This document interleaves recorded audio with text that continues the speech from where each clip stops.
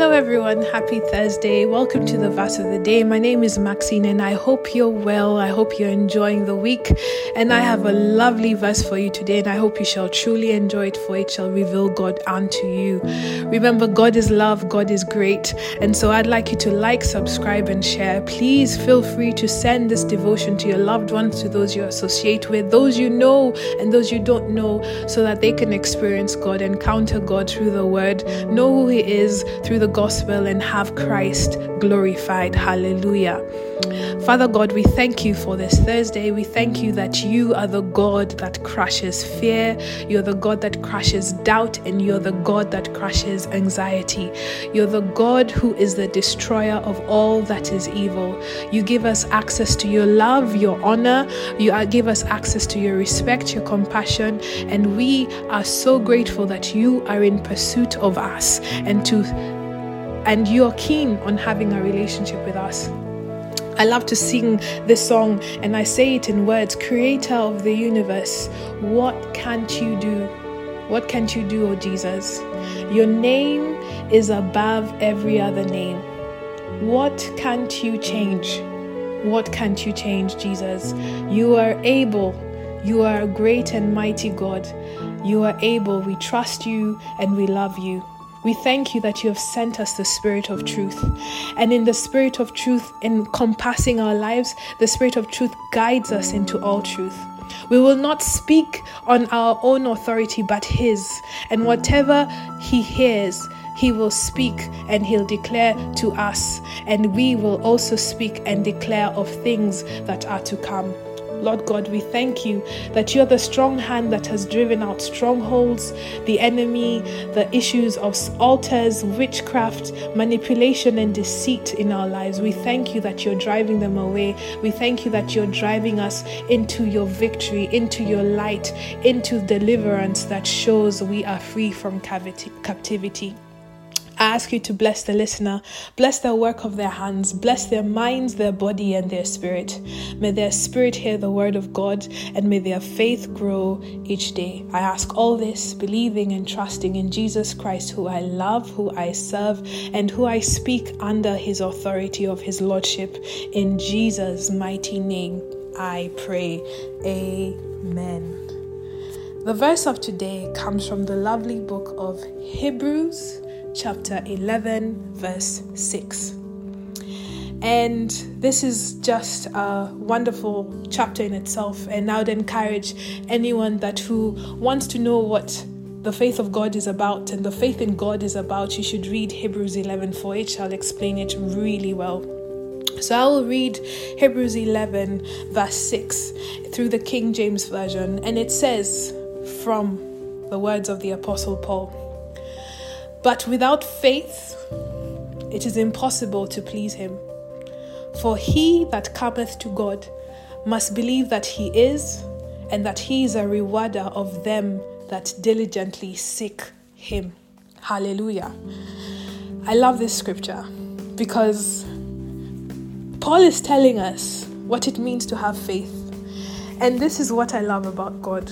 God's not forcing us to follow Him. God's not forcing us to do things His ways. He's not saying, if you don't do this my way, I'll punish you, or I'll lead you to hell, or you'll be banished to hell. No. God is love. God is great. And He's telling us that in serving me, there comes benefits, there comes blessings, there comes perks, there comes positions in life that you definitely want to be a part of. And you should also know that in not serving me, you put yourself in a risk or in a situation of this disadvantage. So God is nice because He tells us the truth. He's the God of truth. And so we need faith in God, because if we lack faith in God, it is very impossible to please Him. That's just the truth. That's just a fact. In order to please God, we have to be in faith. We have to have faith in God. We are persuaded. We are convinced. I love these words that describe faith.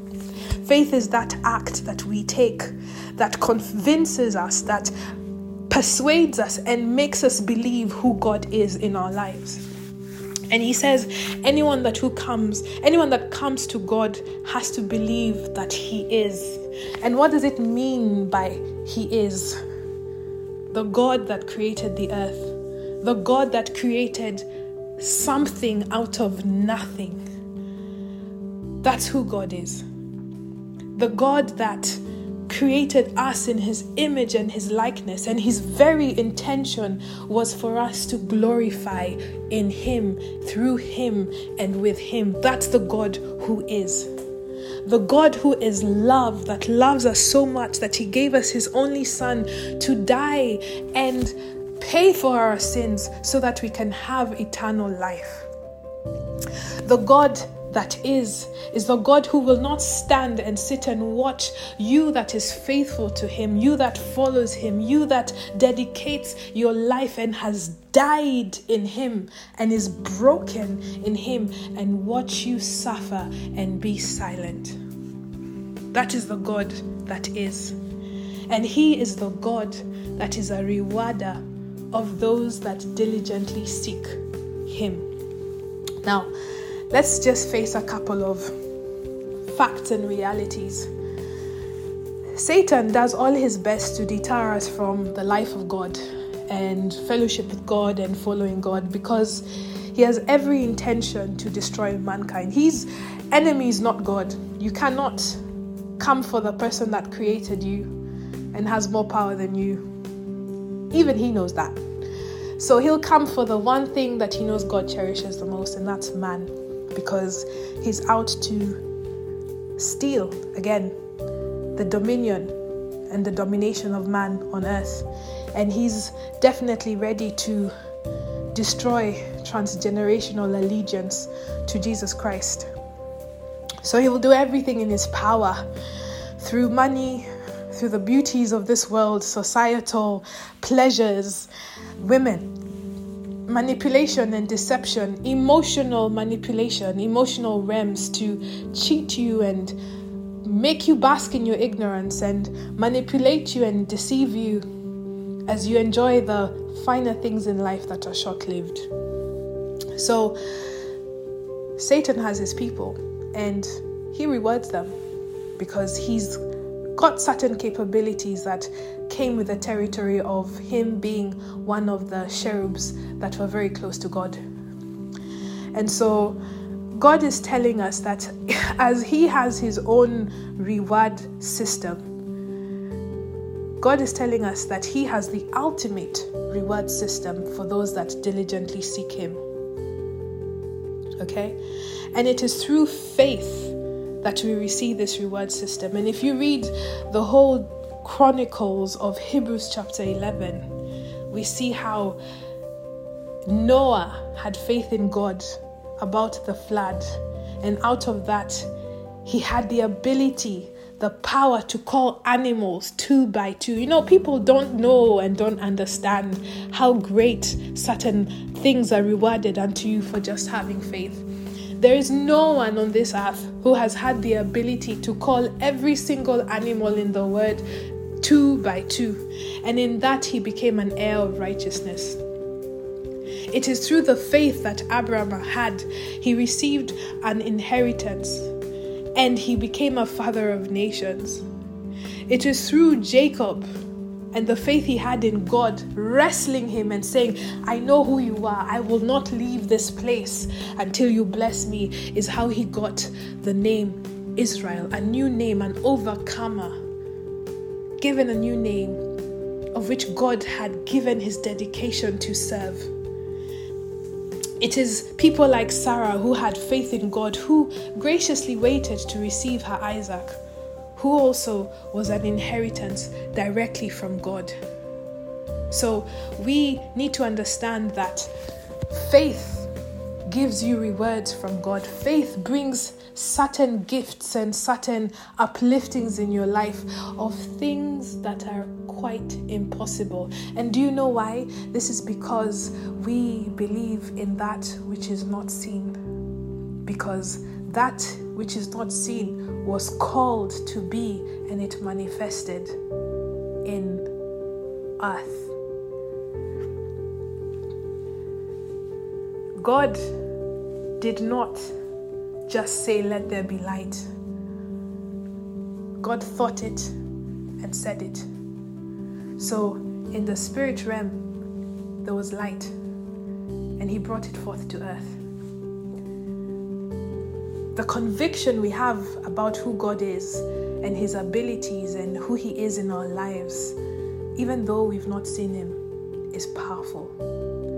Because we're so conditioned to human flesh and our human senses that we fail to recognize that there's a huge population of people who actually have faith in this invisible power that we've never seen, but we experience and we believe in and we're persuaded by and we're convicted with and convinced about.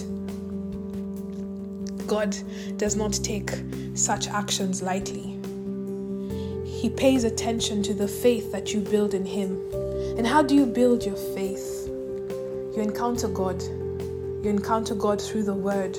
You encounter God through Jesus, his teachings, the power of his death and resurrection. You encounter God through the Holy Spirit. There's some things that, you just can't explain by words, but you just have to experience. There's so many people who've given testimonies of how powerful God is in their lives by just an experience. And it just shows. Their life just speaks for itself. Their life is just an evangelist.